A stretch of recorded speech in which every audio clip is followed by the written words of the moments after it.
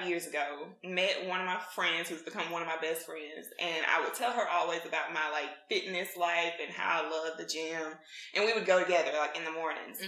We would record videos, put them on social media, and just people would like see them and, you know, respond and say, oh, y'all look great, you know, I wish you were a trainer and all this kind of stuff. So, you know, Body by Dawson was always in the back of my mind, but I was like, don't know if I like it enough to pursue it like professionally. And during the pandemic, you know, I was sitting at home and I'm just like, you know what, I'm gonna go for this.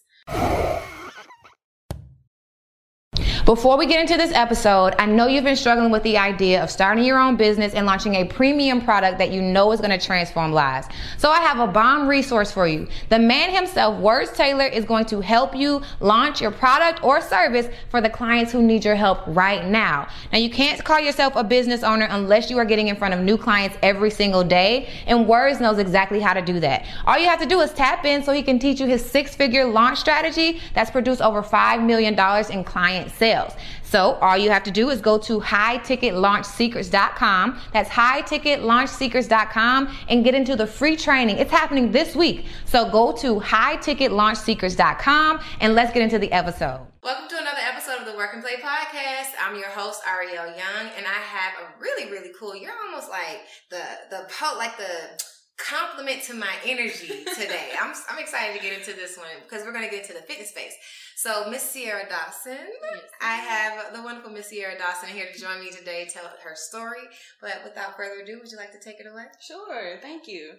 So I'm Ciara. I currently do have a 9-to-5, so I'm in IT project management. Me and my friends always joke about how I feel like I've worked several different careers. I've lived several different lives. So now I'm in aviation, but working in the IT field. And I just kind of happened in that.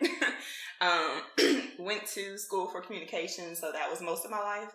Now I'm IT project management, which mostly is just project management with a little bit of IT technical experience. Okay. And then on the side, I have my fitness business. So I've always been into fitness, decided to pursue it full-time, well, at least part-time for now. Just decided to pursue it, and so now I'm in the personal training business.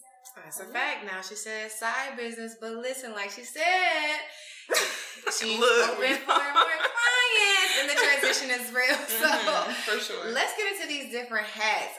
But before we do, I'm really curious about your love for passion. Now, a lot of people don't know, but in my past life, I had a fitness business, and when I hear you talk about your fitness business, I get excited again, and I'm like, oh my God, that life was just lit. So tell me a little bit how you get started in the fitness business. Yeah, so I was an athlete in school, like middle school, high school, played basketball, did a few things outside of that, but mostly basketball was it.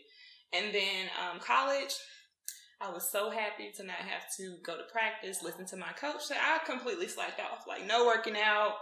I didn't go to the gym, didn't look at the gym or anything like that. Gained about 25 pounds. Unhealthy weight. And I was just like, you know what? Something has to give. And it honestly wasn't until going into my sophomore year of college that I had to have my tonsils taken out. Lost a lot of weight from not being able to eat, of course. Yeah. And I was like, you know what? I like the way I look. I miss being this size. So got back into the gym real heavy. Of course, after I graduated, I actually got back in even more. So started back working out, eating right, cooking more at home instead of eating that diner food in college. Yes.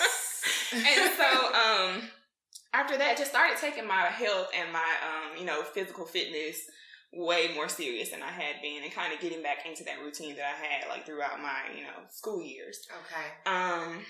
Started like going to the gym 1 or 2 times a day, making sure I'm like just focusing on stuff even at home. And then outside of home when I'm like active on the weekends with friends or just going to the gym. And moved here maybe about 5 years ago, met one of my friends who's become one of my best friends, and I would tell her always about my like fitness life and how I love the gym, and we would go together like in the mornings. And so she was actually leaving the job that we worked at together, and as she's that type of person where she gives gifts to the people who impacted her before she leaves. And I'm like, we're supposed to be gifting you.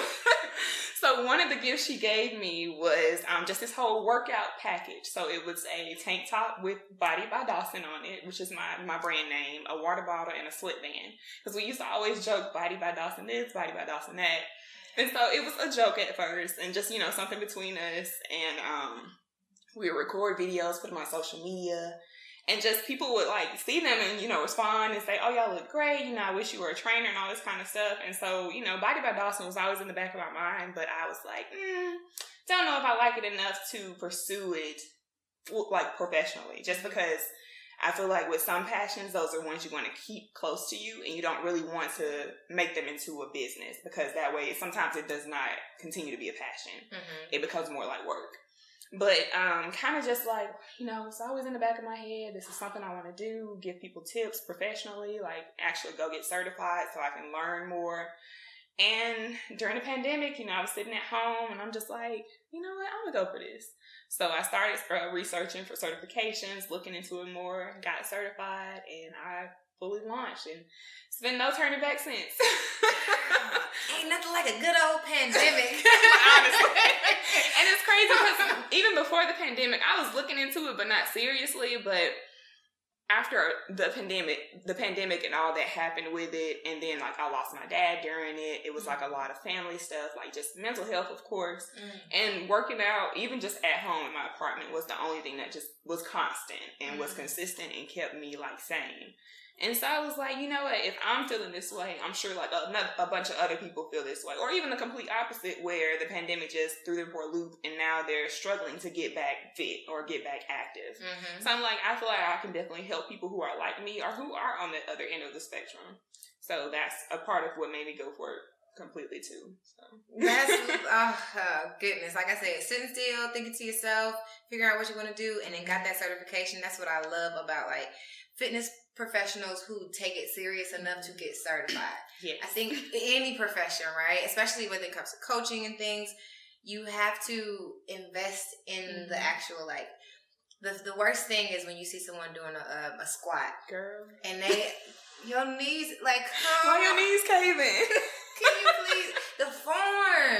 Yeah. You don't hurt these people out here. Or like bending over. Like, no, baby, chest up. Like, butt down, chest up. You know what I mean? You just like, we want to hit their DM and be like, hey, next time you post. But then you don't want to overstep because you don't want to be a girl. Girl, but I am that girl. I'm sorry. I'm telling y'all my truth. If I feel compelled. Mm-hmm. And it's not even with fitness all the time. But when you see people teaching people, sometimes I feel like you can't be teaching people the wrong thing. So I'm really happy that you got certified. Mm-hmm. Now, in your journey, what's really interesting about like you being a fitness person, you're like a fitness person who fell out of fitness a little bit and then found it in your own life journey, right? So growing up, were you always in like child sports? Like, was that your life? Were you always like going from different season type of sports? Actually, no. What? Yes, no. So my mom is 6'2". So that automatically is like basketball player. Yeah. My girl is not athletic in the least bit. And so like my dad, my uncles, my granddad, all of them were like, into sports, of course. And with my height, they were like, I want you to play a sport. Even my like boy cousins would coach me in basketball. So I didn't really do anything like elementary school or even before that. It wasn't until maybe like 7th or 8th grade that I was just like, I'll go out for the basketball team. I'm tall. Everybody tells me I should play. Had no skills, like nothing. Tried out 7th grade year, did not make it. A little disappointed, but I'm like, it makes sense. I don't have any type of experience. So worked with some of my cousins, and by the next year, 8th grade, I made the team and continued on throughout the rest of high school. Okay. And so, so much so that even like my senior year, I became one of the co-captains. So I was like, it was nice to see that I had no experience, especially compared to some of the girls on the team who had been playing since they could pick up a ball. Yeah.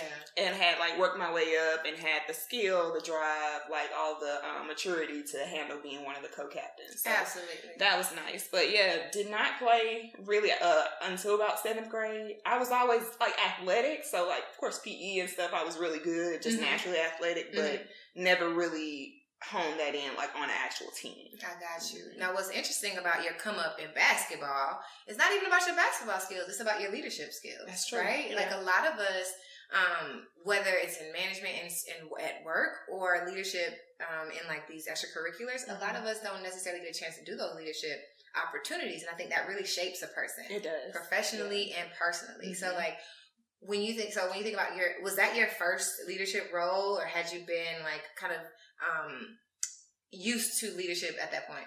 Yeah, so at that point I was, because I've always been more academic than athletic. Like, I had the athletic side, but academics was like my bread and butter. So I was always involved in like some type of extracurricular activity, whether in school, outside of school, in the community, in the church. Had held various like leadership positions in those organizations I was in. So I was used to it, but I think in that area, it made more sense to me because I was so academic, I was so civic-minded, as opposed to not being the strongest basketball player and then also being deemed a leader in that space. So that kind of stuck out to me more than like the academic stuff. Because I'm like, this is what I do. So, you know, of course I should be a leader, you know. Hyping myself up. But in basketball, you know, there are plenty of other people younger than me who are better than me, more skilled than me in basketball. But because of my leadership skills, this got me like where I am. Yeah. So that actually meant more to me than the others. I think that says a lot about you. So as we uncover a lot about this journey, I think what we'll find is... well, you know what? I'm always like pre-predicting the movie. Okay. I'm always like, oh, I know how this is going to happen. I do that from time to time too. Yeah. So I won't be like disappointed or like too surprised. Hey, you know, I was expecting that. But you know, a lot of times I never really know. So we're going to get into the twisted turns. Okay. Now, you've always been more academic than I'm athletic. So it only makes sense that you became a technology project manager and you went to corporate with this like very technical role, but utilizing that communications degree, right? For sure. When you were in high school, did you have an idea that you were going to go into technology? Absolutely not. So I wanted to be on CNN. Yes, because I've always been a great writer, great at storytelling, just writing English, grammar, all that. It's like my strong suit. Even now, like I love it. So how you correct people for like form and stuff, I'm that person for like grammar and spelling. The period. You're missing a semicolon. You should use a semicolon instead of a regular comma. So just like, I'm very nitpicky when it comes to like grammar and English and stuff. So always wanted to be a writer. Decided that, you know, broadcast journalism was my favorite outside of just like journalism. Okay. So I didn't want to be like a news person, newspaper or print journalist. I wanted to be on TV, like CNN, like Anderson Cooper, Cape Courier, like my people. Yes. So I'm just like, okay, you know, this is what I want to do. Went to school, majored in broadcast journalism. Like, I'm doing it. I think I had a class my sophomore or junior year, and it was news writing and reporting, and then another was TV production. Loved both of them, like fell in love. But we watched like some documentary in the TV production class, and it was just talking about ethics in journalism. And I credit myself as someone who like has really strong morals. I stick to my guns. Like, I don't like to jeopardize my ethics and my like personal beliefs for work. Yeah. And so sometimes you may have to do that for the story, especially when it comes to news and like these big networks who require like the ratings, because they're all about the ratings. And so I'm just like, don't know if this is what I want to do. So, you know, growing up, when you think about communications, there are only like certain areas. So like TV, radio, or print mostly. Okay. And so I started pursuing like other areas. I didn't even know corporate communication was a thing. So like PR stuff, writing press releases for the company, acting as that communications liaison for the company. Yeah. And so even social media at the time was becoming a thing that companies wanted to get into. So my very first job was a social media intern for this private-owned company in Birmingham, in Alabama. And after I graduated, they hired me on full-time as corporate communication specialist. And so didn't even know that existed when I first like started off in college, but so glad it did, because it taught me a lot in the corporate world, and then also exposed me to a lot of like how you communicate for a corporate company, or how you even just send out press releases and stuff, and how it differs from industry to industry. Yeah. So definitely did not have technology anywhere in the mind. At first it was like broadcasting, then it shifted to just communications overall. And then like marketing kind of comes into that too. So I did a bit of that. But I'm telling you, this technology stuff just came out of left field. Oh my goodness. Now, corporate communications, I did a stint in corporate communications, and I never would have thought I actually thought it was a terrible fit at the time. But what I liked about it was that you got a chance to be the company's like mouthpiece. For sure. Did you take, like, what type of One, what skill sets do you feel like you got from it, mm-hmm. right?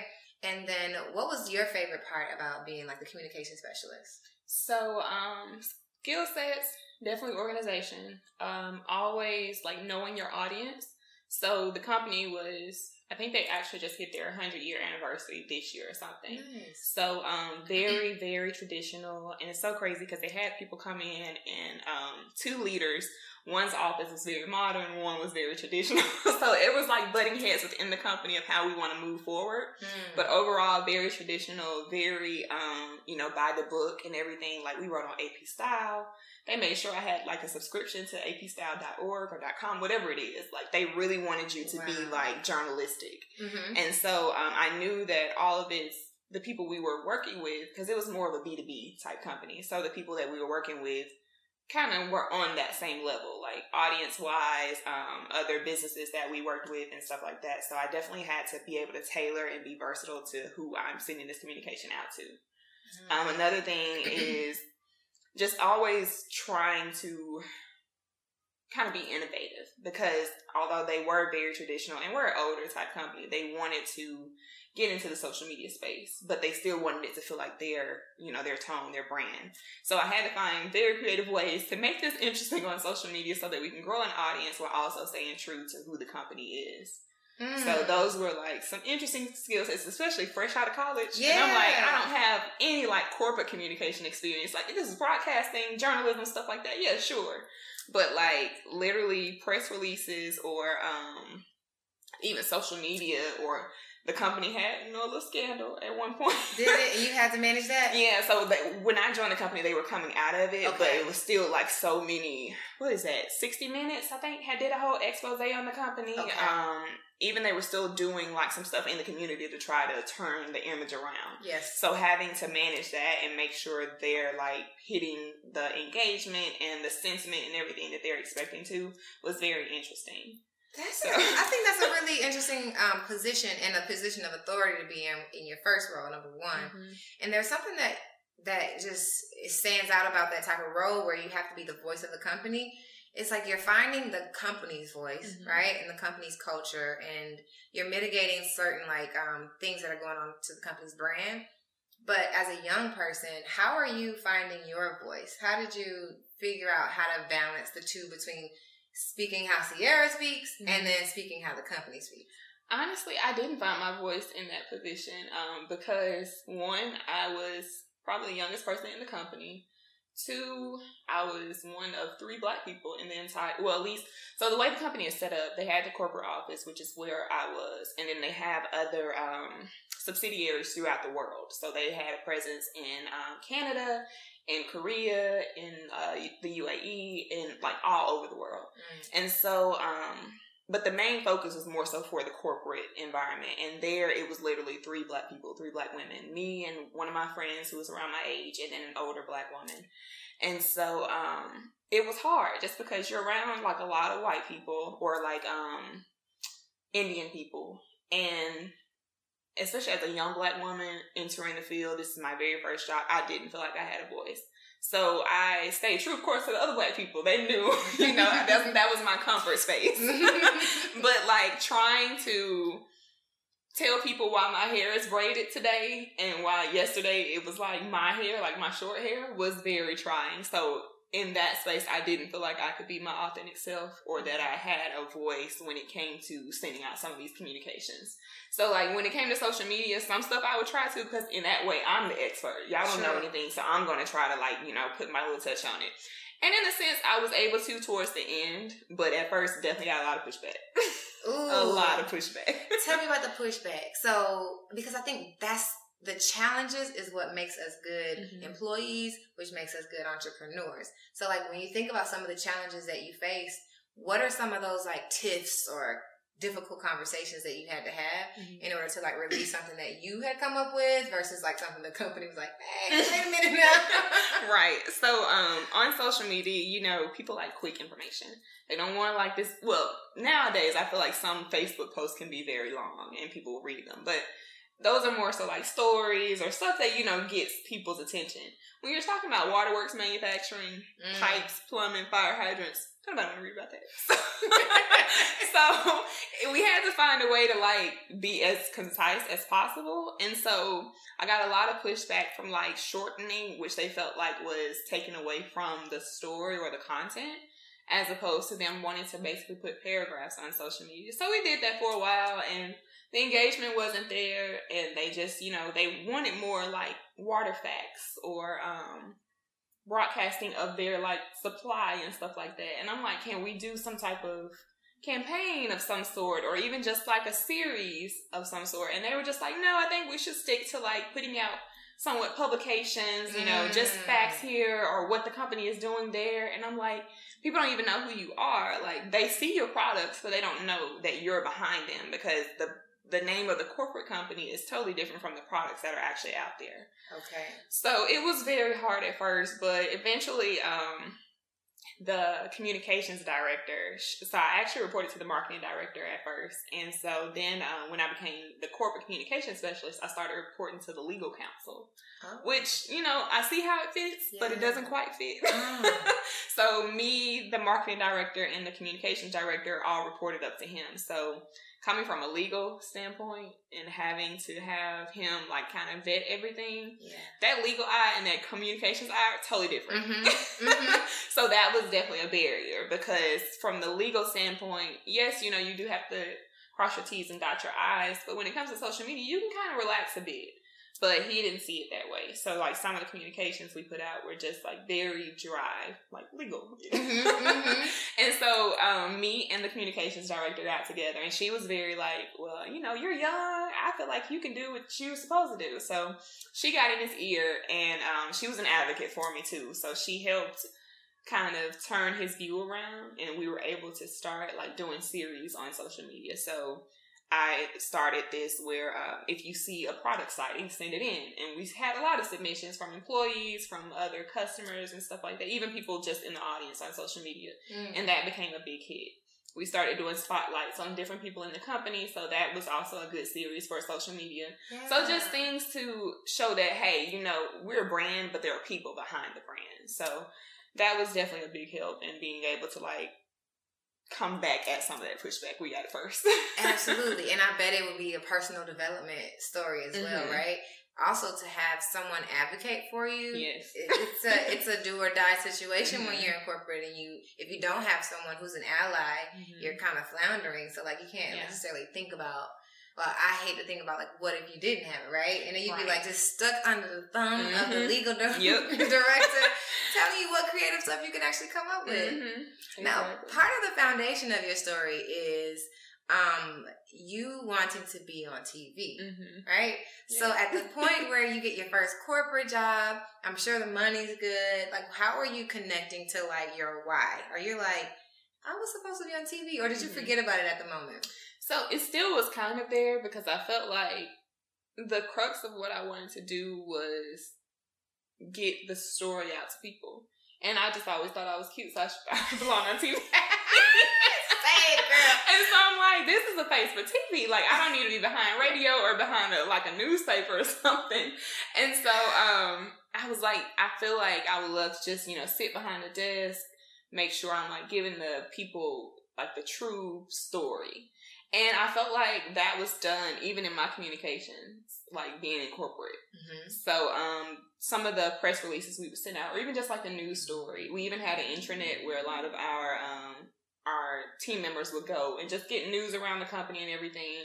So even being able to, like, draft up those stories, it kind of played into the broadcast, or at least the journalism side of the broadcasting. So that was one way I kind of, like, rationalized it to me. Still, that's the key word. Exactly. I definitely rationalized it. I was like, you know what? I'm still actually doing this, just not on TV. So that was one way it made it okay. In the back of my head, even now, I'm still like, I wonder what it would have been like. Because I look at some of my classmates in college who went to do news and stuff for, like, smaller markets or started doing like stuff in Birmingham for like Fox and everything. And so I'm like, I love looking at them, seeing them win and everything. And sometimes I just wonder what it would have been like for me. But I do like the journey that I took because I still was able to do the communications. I was able to do the journalism and everything, like go to different people throughout the company and say, hey, what do you have? And like write up a story from that. So it's the same thing essentially aside from the TV part. Yes, and you got so much responsibility. Like being able to develop, again, your leadership skills, right?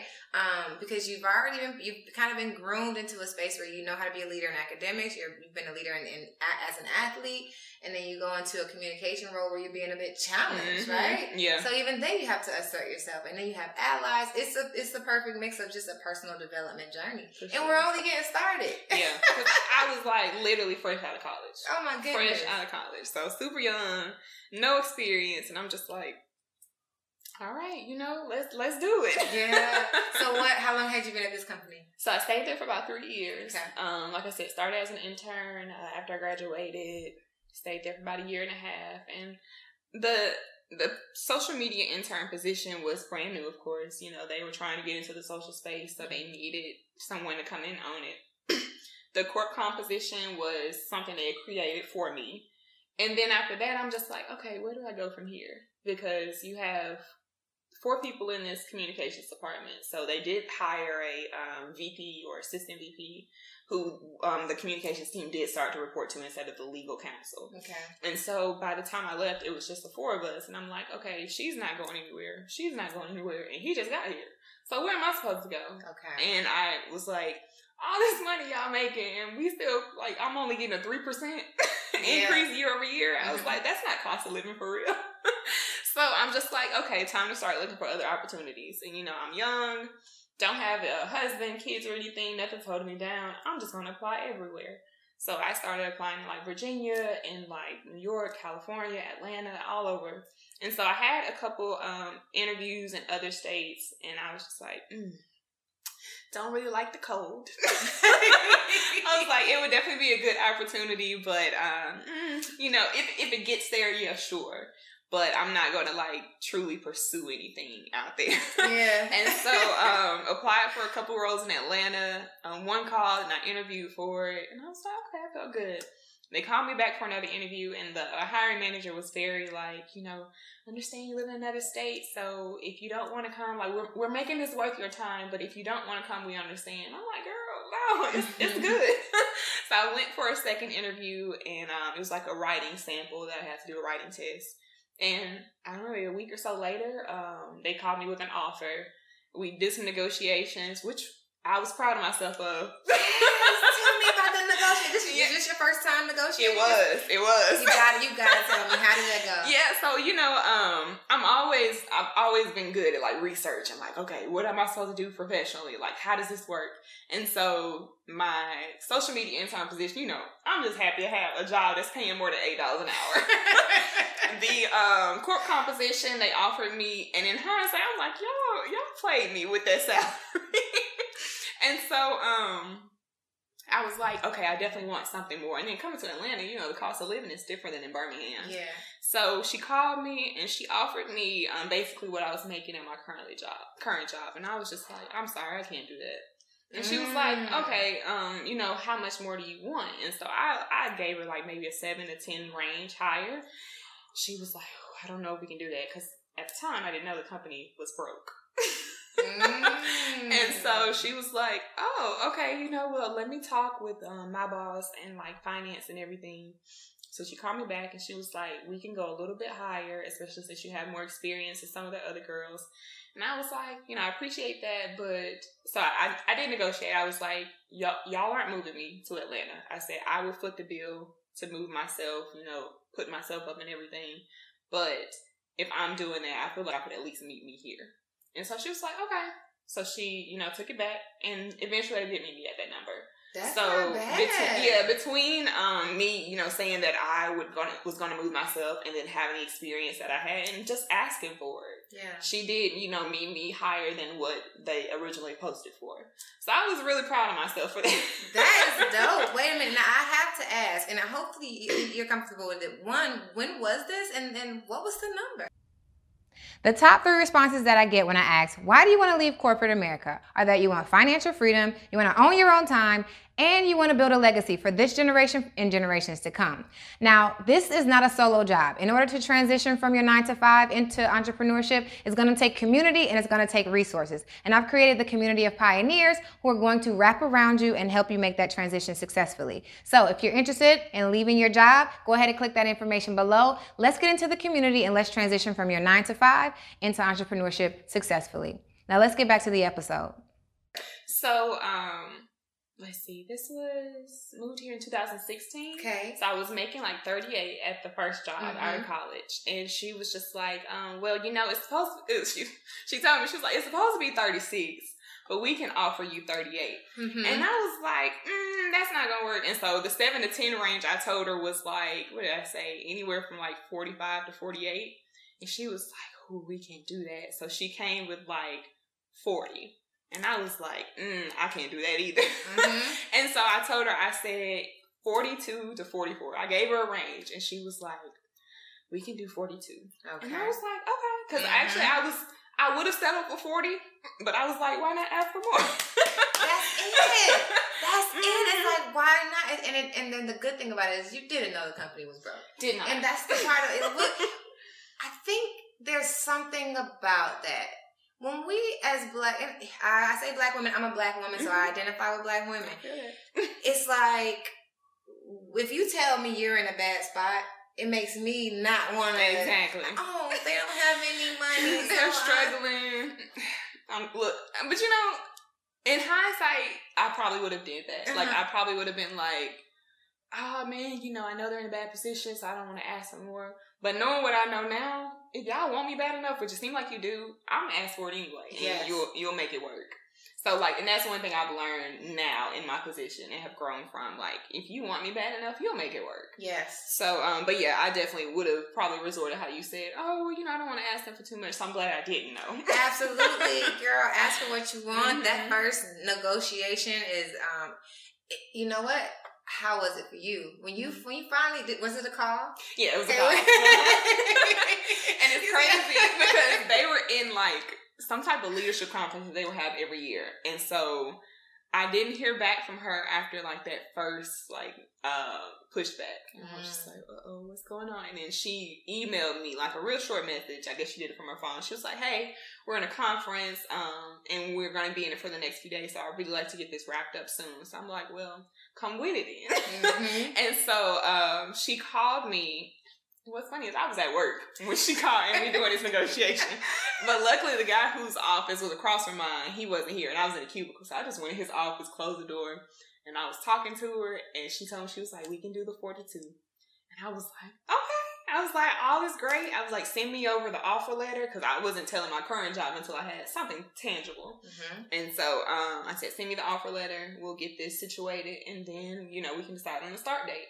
Girl, as soon as I hung the phone up, I was like, whew.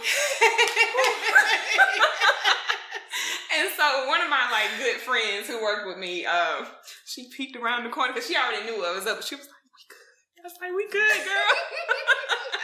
So it felt really good. And you know, I couldn't like rejoice too much because I was at work and I didn't want to let them know just yet. But it felt great. It felt so good.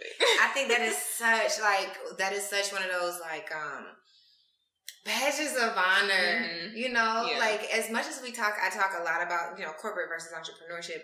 The one thing that I think a lot of people in corporate should get an opportunity to do is negotiate your salary. I think that is a huge personal development experience to ask for what you're worth, right? Yeah. And get past that. So that's pretty cool. And you know, with that, I feel like, because I found myself doing this, the next job I got after that, they gave me like a $15,000 increase in my salary. And so I didn't even ask for anything because I'm like, $15,000, you know, that's a lot. And so where they're putting me at is good. So I didn't even negotiate. And so going into the next position, it was the same thing. I got another like $15,000 salary increase to take on the next position. Tell me you negotiated more. I negotiated that time. I definitely negotiated that time. And so I maxed out. So I got on as a contractor at a company. And I maxed out at like the salary range for that. And she was like, we can't go as high as you asked for. She was like, but I can max you out. And I was like, well, it's more than what you offered. So that's max it out, baby. And so I had to learn that, like, just because they are offering you more doesn't mean you still can ask for more. Absolutely. And so I did it, and I got more, and I was super happy because I was like, wow, like knowing what I know now. Absolutely. And what's interesting, what's the most important thing about it is asking. The ask is, of course, it's important. I think as Black women, and as women, I think. We come in with the whole research. We know exactly why you owe us this much anyway. Yep. And so I don't want to take away from the fact that research is heavily done in this process. However, really half or more than half the battle is really just asking. Honestly. And being confident enough to know that you're going to get it. Yeah. So are you, out of all this stuff, are you still doing fitness at the time? Myself, yes. So I'm still like working out. When I moved here, because I was a member of like Lifetime Fitness in Birmingham, and you know that I feel like Lifetime definitely changed the way I worked out, because just like all the equipment that was available, seeing other people who are going as hard as I am, and even just like the staff and some of the trainers there that I would talk to, they just really love fitness and love like the brand Lifetime Fitness. So I came here and I was like, well, I'm going to join a Lifetime. But here in Atlanta, the Lifetimes are all like premier clubs. So it's like $90, like $89, $90 in Birmingham. As a premier club, that's like $165 for just one person. Okay. I was like, I don't know if I got that in my budget. So luckily, like I would still work out on my own. Out like just outside, random stuff in my apartment. There were gyms nearby that I would go to, and then my company started like contracting with another company, and so we were able to use that company's gym. Okay. So that's when I started going with my friend, and that's how Body by Dawson started being created. So Body by Dawson has been in the works since like 2017, and I actually didn't pursue it for real until like 2020. So. Wow. So when you say it's been in the works, what were some of the first couple, and then, so because between 2017 and 2020, you got the gift. So like, what was the evolution of Body by Dawson? Yeah, so it first started off, you know, just me and my friend working out, recording videos and stuff. And it's funny because she would have people reach out and was like, who is your trainer? Like all this kind of stuff. And she was like, I mean, she's just my friend. Like, she's not really a trainer. We just work out together. And they, like, were asking for my contact information. And I thought that was like, okay, you know, something's, like, firing up in my mind. And so between the gift, which was, like, maybe May or so of 2017, and between 2020, it was just like, okay, how am I going to do this if I do decide to do it? Like, I'm working full time. I've always, like, had several jobs at one time. So I would be like, at one point I was working my 9 to 5. I was a server. I was a brand ambassador, and I sold jewelry on the side, and then I was a secret shopper. At what point was this? So this is back in Birmingham. Okay, this is back in Birmingham. So this is before you got the 20 times. Yeah. You were just being... And what's crazy is I didn't like need it. It was just like, you know, I have time. Yeah. Might as well make some more money. That makes sense. So even like coming to Atlanta, I started being a server again, but that ended like after 2 shifts just because the location I was at closed down. And I was like, well, I guess it wasn't meant for me to do this again, but I still continue like the mystery shopping and all that kind of stuff. So I was just like always used to doing something in additional to my full time.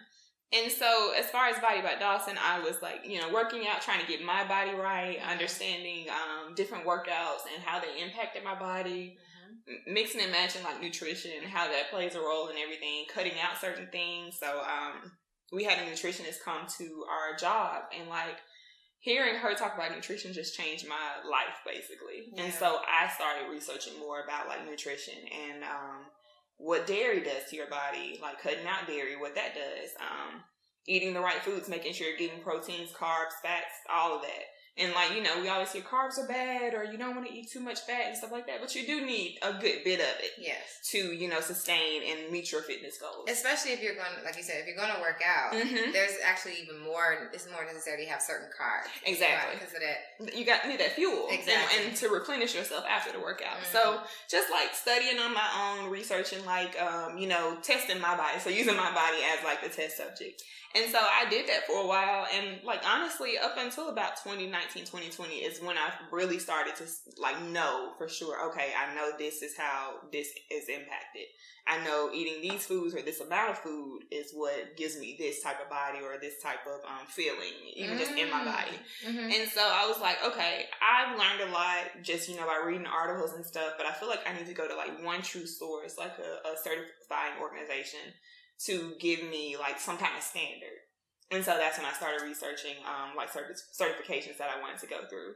And so I looked at some of the higher end ones, like the A certification or the NASM and all those. And I was just like, okay, you know, I see a lot of people with those. And I was just like, but, you know, do I have time for some of these and all this kind of stuff? So I did wind up getting ISSA certified. Okay. And I was like, I like this because it's at my own pace. And I do feel like some people take advantage of it because since it is like at your own pace, you can literally just go through and like guess at the quizzes, at the tests and stuff like that, and keep it moving. Now, if you want to get a specialization, they require more. Like, you do have, like, the test answers, but then you also have to do short answers questions. So, like, so they know that you're giving your actual answers. So you have to do ISSA? What's ISSA stand for? So it's the International Society of Sports Association. Okay, gotcha. So it's just a lot of, like, studying for your body, muscle groups. Like, I was not expecting to go back to school, like, anatomy wise. Like learning muscle groups, chemicals, like all type of stuff. Yes. And so it's just like, I didn't know it took all these, but I'm glad it does. How did you did ISSA help you identify your style of fitness training, or how did you know what kind of fitness you wanted to do? So definitely did, because they do have like a lot of certifications or specializations. So I knew that I wanted to do like glute specialist. So that's one of the certifications I received. Oh, we can get booty around you then. Exactly. Okay.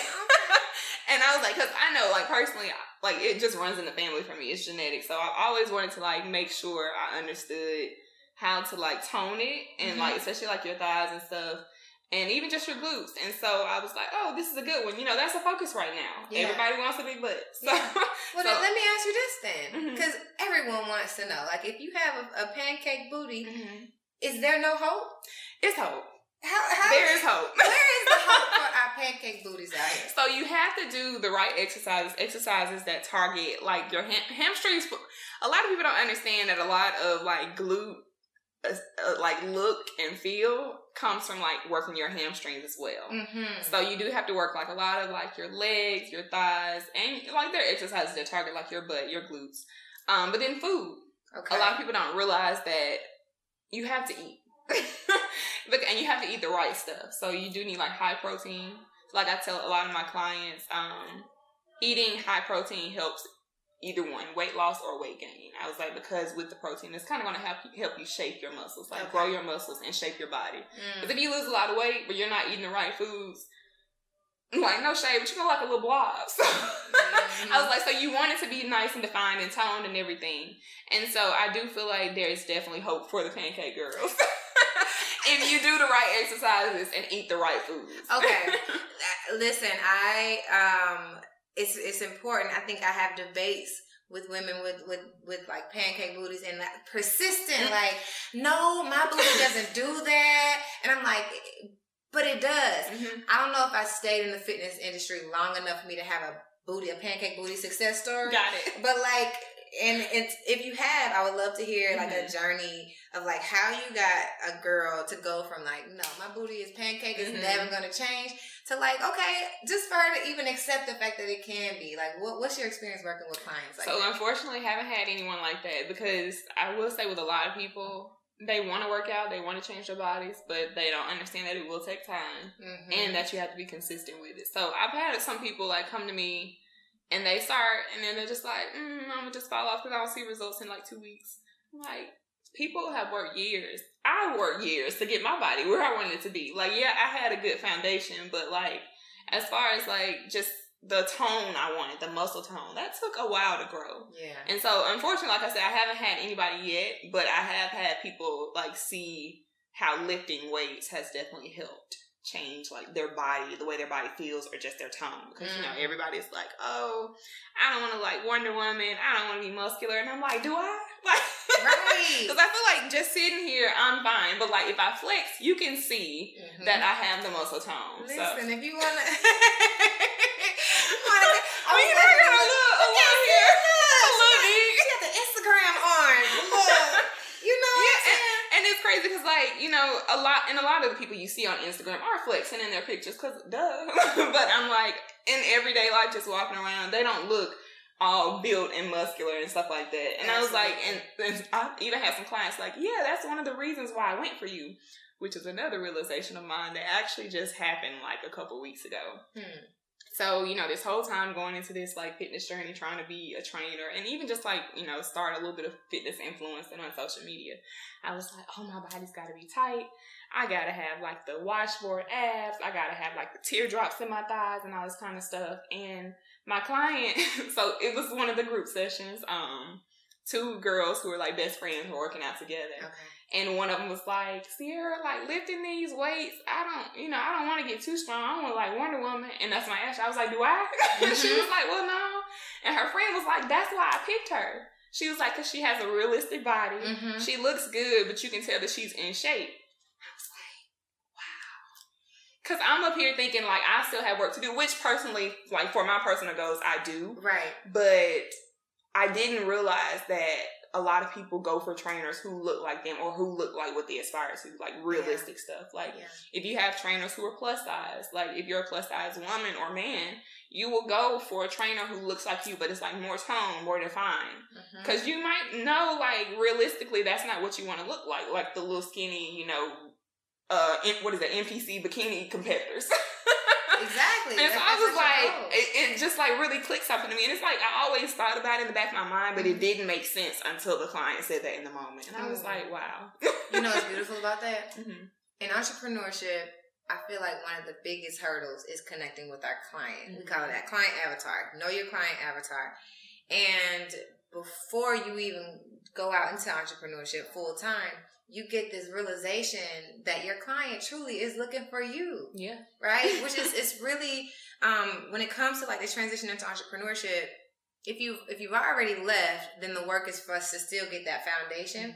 But I truly believe that you can leverage your experience in corporate being employed to really explore what that avatar really is. Like who that avatar is. Why do they like you? What keeps them up at night? What's their real concern? And so you getting that realization is prime time. Yeah. Like now you can test it out. You already now while you're in your job, you can look for your client avatar in the office because you know exactly. Like, I think that's the one right there. Exactly. How you doing? Because you're like, oh, you look like I did 2 months ago. Right. Now you know I can get you exactly what the results that you want. Yep. I think that's the clarity that we all should pray to have. You know what I mean? Yeah. And before you leave corporate.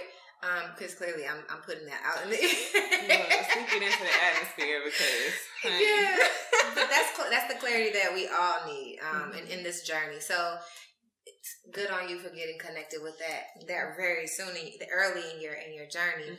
Now you developing your style of training. What's your particular like focus? I know you said glute focus. Your specialization is glutes. Do you like plyometrics? Do you like weights, cardio? What would you say your style is? So I'm a weights girl all day long. Hate cardio. Ooh. Absolutely hate cardio. So in order to get the cardio, I do execute like a lot of like HIIT style workouts. So like me and my clients do a lot of like HIIT stuff. So while you're doing your strength training, you are conditioning, you're getting your heart rate up. So I will make them run. So they do get on like the treadmill, the elliptical, like warm up and stuff like that. We might do like some even HIIT intervals on the elliptical or the treadmill. But typically, like personally, I like strength training. So I'm on the machines all day long. And what's crazy is like I started off with just like the HIIT style workouts for some of my classes.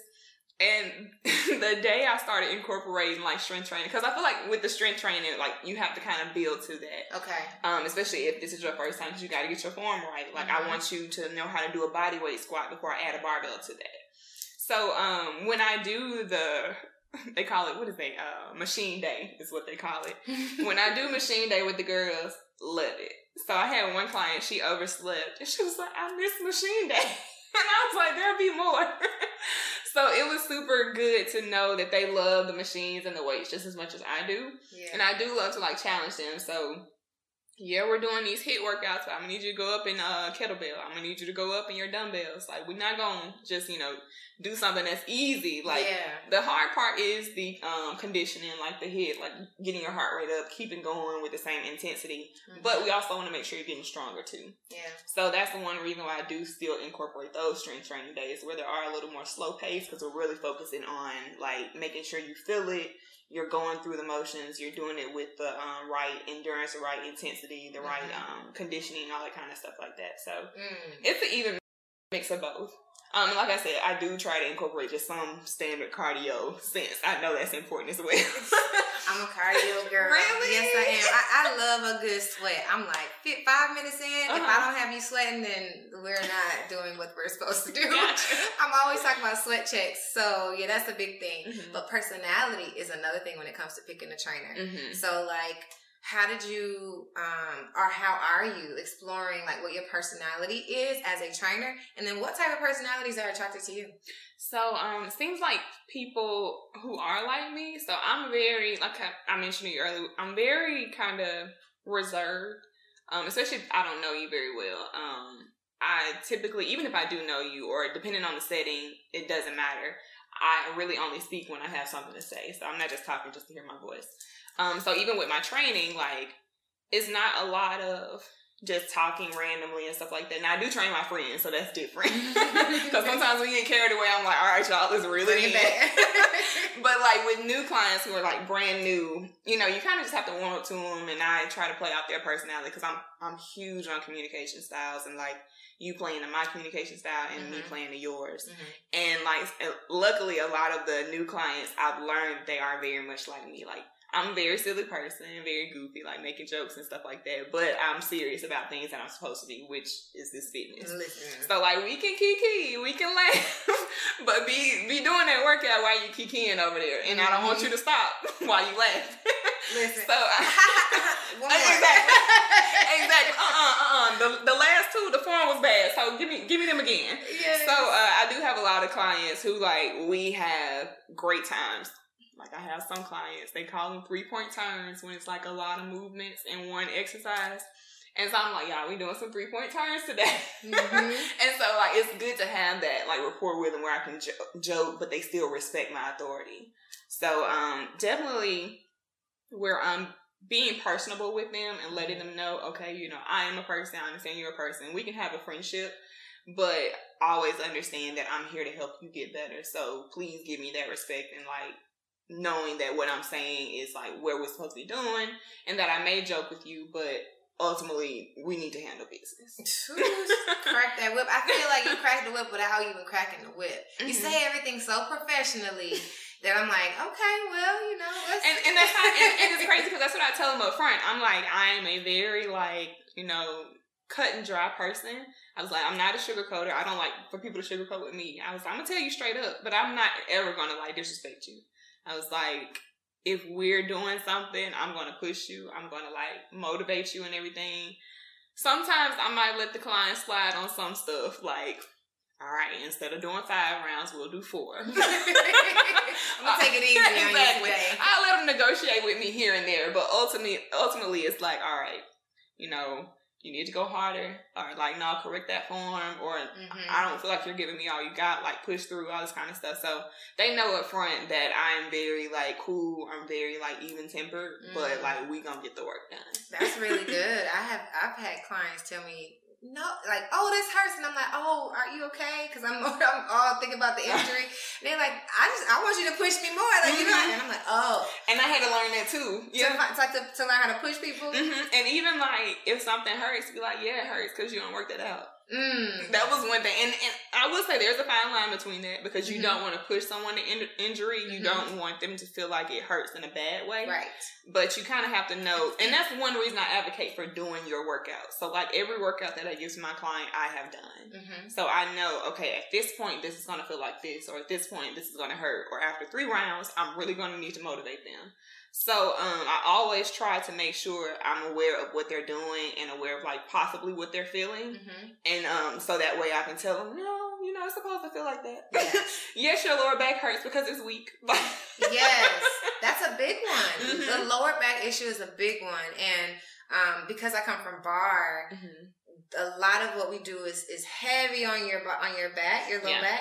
But I think with you, one, that you've been certified, two, that you understand the difference between pain in your lower back and then like strengthening your lower back. I think that's the safety in having a trainer. For sure. Actually be able to like look at your form. Okay, everything looks good, so you should be fine. As opposed to like, you're hurting yourself because you're doing this wrong, so your bones are probably going to be weaker because of this. Yeah. That's the benefit of having a coach. Yeah, because I will say there are a lot of things I've learned just like looking at other people, because I can see it in myself and I know how to correct myself, like whether I'm looking at a mirror or not. But a lot of clients like to look at themselves in the mirror, which is good, especially if you're doing it on your own. But if you have me, like, you don't really need to look at yourself because I got you on the form. So a lot of times, especially if you're doing like Romanian deadlifts or good mornings where you're like bending over at the waist or something, if you're looking at yourself in the mirror, your neck and your spine are not neutral, which is going to lead to some injury or some pain in like your upper or lower back. So like I always tell them, like, keep your head down, like keep your head neutral, your spine neutral and stuff like that. So I do feel like clients wanting to look at themselves to see, you know, what the form is looking like can be to their detriment too. So I'm like, trust me, I got you. That's also another benefit. I hadn't even thought about like the fact that when you have a coach, you don't have, when you have a good coach, right? Because if they sit here letting you do the wrong form, it defeats the purpose. But with a good coach, you don't have to be so consumed with the mirror. You can literally zone out into the workout. I love that. Yeah. I love that. I'm curious about your balance. Like, you're still in corporate. You're still in your 9 to 5. You're still running a pretty successful business right now. And so when it comes to managing the two, it's time consuming. You have to, you know what? Every time I think about the solution, I feel like there's a journey behind it. So help me understand, what were some of the challenges you found balancing your business and your work? And then what are some of the things that you put in place to kind of make it work for you? Yeah, so it has been hard, like especially these last few weeks or so. At first, it was like, okay, you know, this is cool. I'm able to like create content for social media. I can go train clients. I can go to work, even like focus and be super productive at work. And then I still have like my personal life on the weekends or in the evenings. And then I started getting more and more clients. And then work started picking up because in my 9 to 5, end of year is a huge thing. So starting in like late September, early October, we were like back to back to back, like project deliveries, all this kind of stuff. So it's like, all right, this is going to be a test. And then I have like 6 in-person clients right now.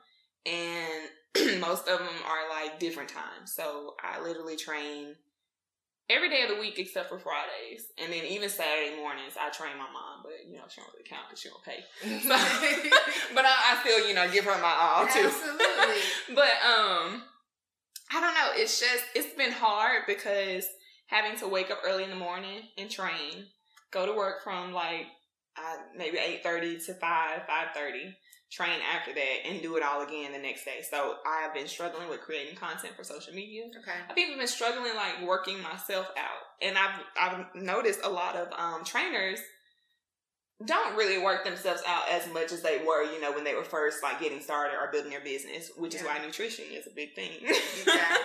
So it's been definitely hard trying to balance everything because I'm literally like from about 5 a.m. to maybe like 10, 11 p.m. at night, sometimes later, on go. Yeah, doing something. Giving something to others. And even like having to, like for myself, meal prep and stuff. So I don't really do the meal prep thing. I prefer to cook because I do love cooking. So I will prep out my meals at the beginning of the week and then just, you know, of course, throw them in the pan, the oven, the air fryer throughout the week. So that has often been a struggle because I'm not able to dedicate as much time to cooking as I would love to. So it's been definitely figuring out, one, how to give my all in my corporate world, in my entrepreneurial world, and then also like my social life, my personal life. So, and honestly, I'm still like trying to find that balance. So some things I've started to do are like being really intentional about planning out my week ahead of time. So on Saturdays, you know, I'm kind of putting things in motion. All right, I know I want to do these type of clients with these clients this week. I have an online client who I send her workouts, and she does like 3 workouts a week, and I send her all of those on Sunday night. Okay. And so that way she can go in, do them at her own pace. So I have to, if it's a new workout, I need to go record it. If it's something that I already have recorded, I just, of course, send her links to the demos and everything. So on Sundays, I do my grocery shopping and everything, come home, plan out that client's workout, get her squared away, meal prep, and then I start planning out all the other clients' workouts. Okay. Soon, I'm hoping to start at a gym. That way I can quit going to everybody's apartment or something like that, and I can go to one standard place. So 6 in the morning, come here, and we have this one spot. 6 in the evening, we're at the same spot. Yes. So instead of running around to different points in the city, now I can cut down on travel time. Of course, gas being spent. Instances where clients don't show up, and I'll come to your place. So at least if I'm at a gym, I can I know people are coming. So even if you don't show up, I'm still not losing out on anything. It's not just a total bust for me. Yes.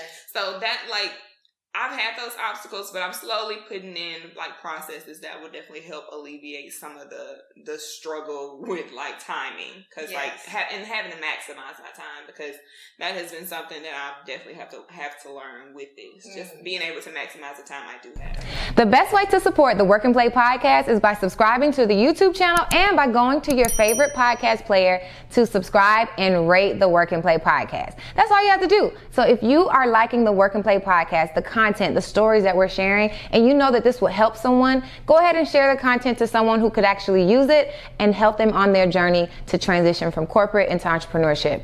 Now let's get back into the episode. Yeah, the way you talk about it is very much like me in terms of you are super organized. I can hear it. Extremely. The way you explain. I'm like, you have this written down somewhere, because what you're going to do as soon as you get off work, what that activity is going to be, how that's going to transition into the next thing.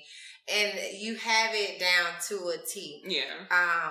So I'm curious, what would you say is your ideal day? Because right now, giving 100% to work, 100% to business, and 100% to social is not efficient. We don't have 300%. We do not. Right?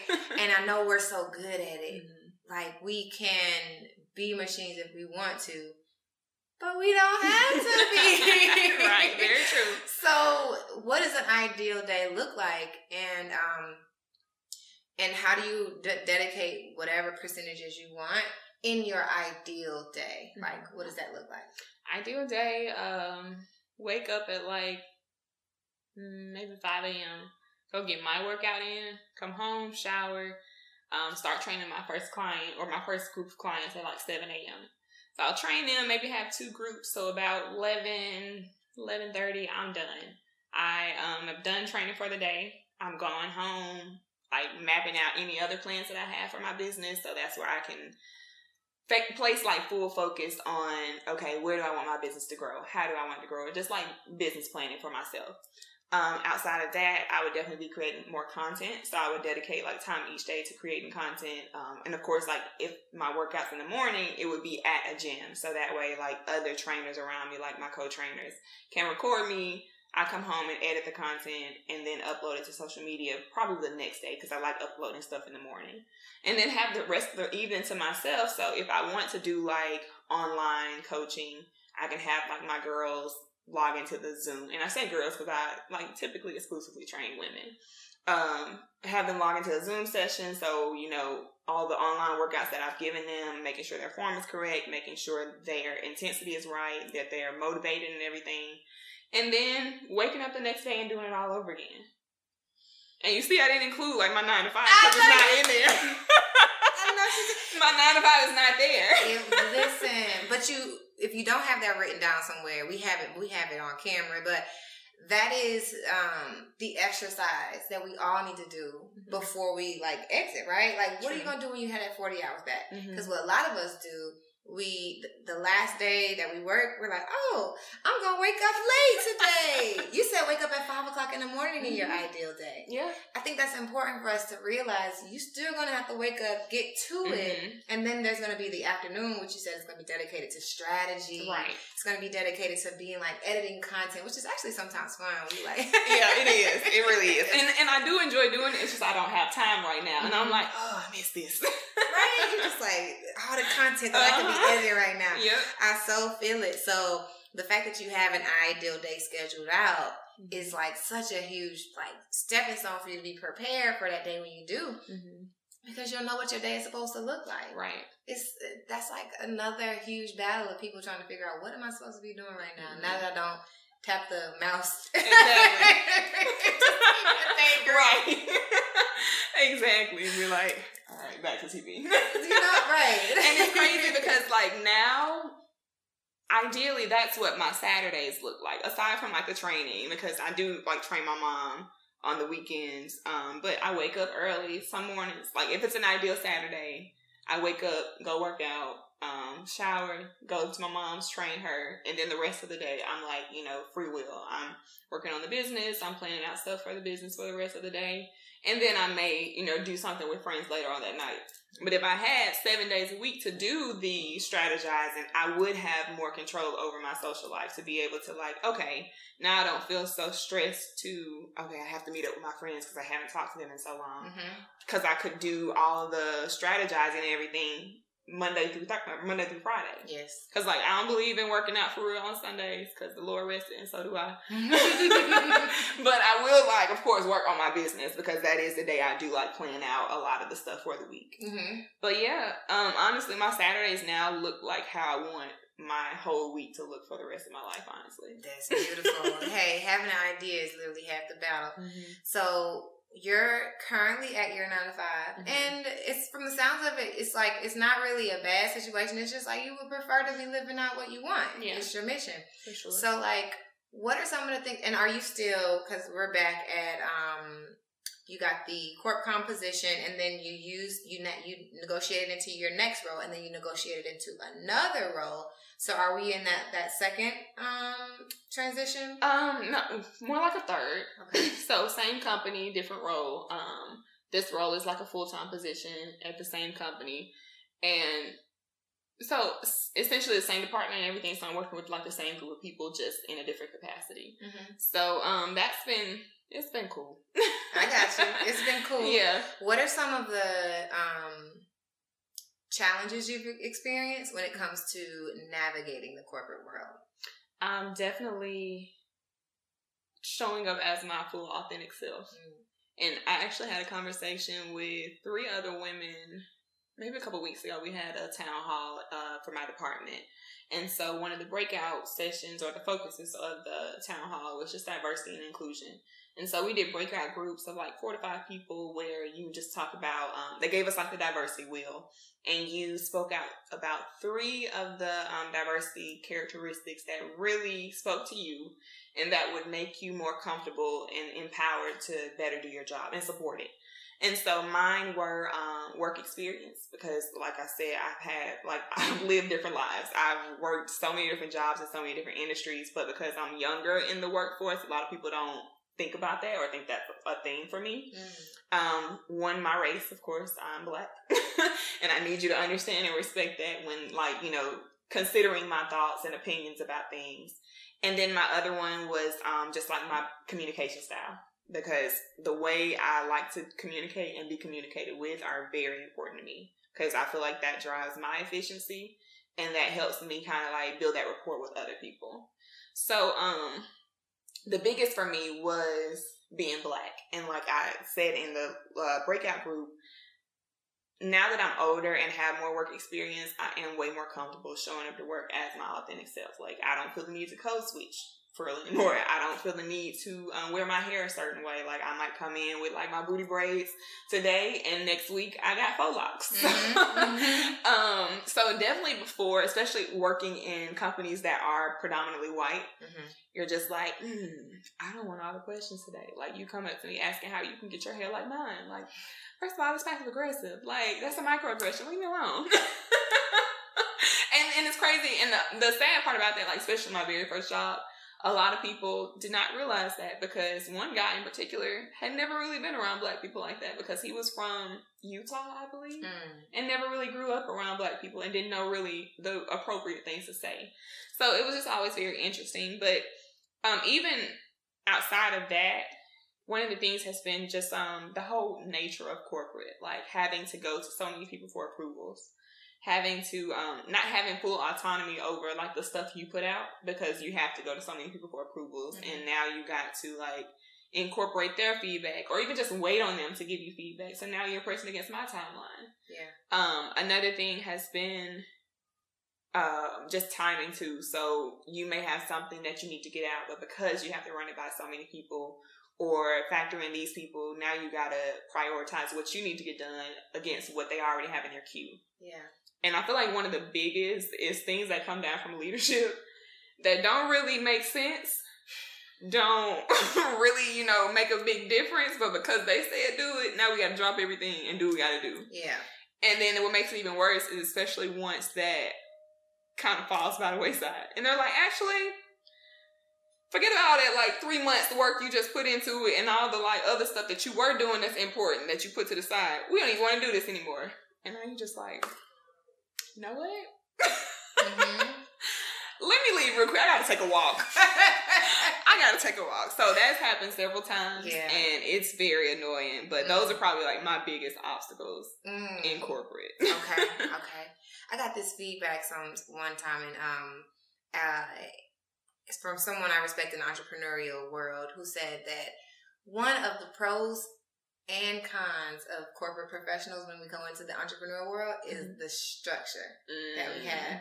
Structure can be such an asset, especially in a world where people have never had a corporate job and don't know about structure. But then structure can also be a hindrance because we don't know how to kind of go with the flow. We're waiting on those second checks and third checks, and we have a process to doing things, right? So where do you allow flexibility or spontaneity in your life? Oof. Because as you called it earlier, I am a very organized person. Very, like, extremely organized. So much so to where, like, I actually just got into therapy earlier this year, and she called that out on our very first meeting. She was like, so much to where I do just about the same thing, same time every day, every week even. And I do allow for like pop-up things. So like if my friends call me, want to go to happy hour or want to go to like lunch or dinner or something, that's definitely an area. Because like if I had it my way, like what I'm about to go do after this, go home, Netflix it up. Because that's like my favorite thing to do. Like if I'm not eating or trying new restaurants, I love being at home just vegging out because I'm so busy and always on the go. So I try to give myself a bit more flexibility when it comes to my plans. So especially like this social media stuff, especially just because I feel like what I may have in mind or what I may have envisioned for my content or how I want to put it out there is totally different. So it's something that's in my drafts on like Instagram or even TikTok that has been in there for like weeks now. And it's just like, okay, you know, I had this and was going this direction, but actually this content is more efficient in like going out to bigger groups of people because of the type of content it is or the music that's behind it. Okay. So let me jump on this and try to get that engagement up, try to get some more looks, and that way I can go, you know, and post that, and then I can get back to what I was. So like a lot of the content I've been posting lately is evergreen. Okay.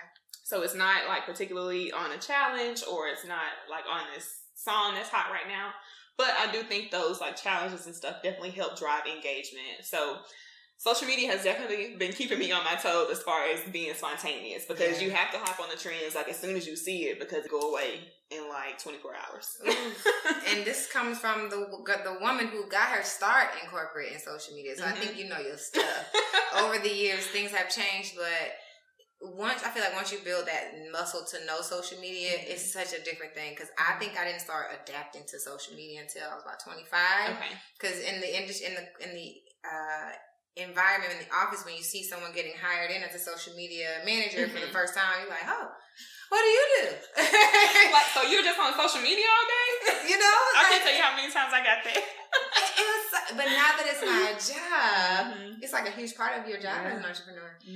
I wish, it's not a regretful wish, but it's just like if I had started my journey so early, I would have built that muscle to stay on trends and to be able to learn the different like buttons and this transitions. I think even for children nowadays who know all the stuff. Yes. Girl, the first time I ever did a TikTok, it took me an hour and a had to get those things. It was a body yada yada. It was And you know, it's so funny because I hear so many people like our age group saying that, how long did it take y'all to post this? Because it took me hours.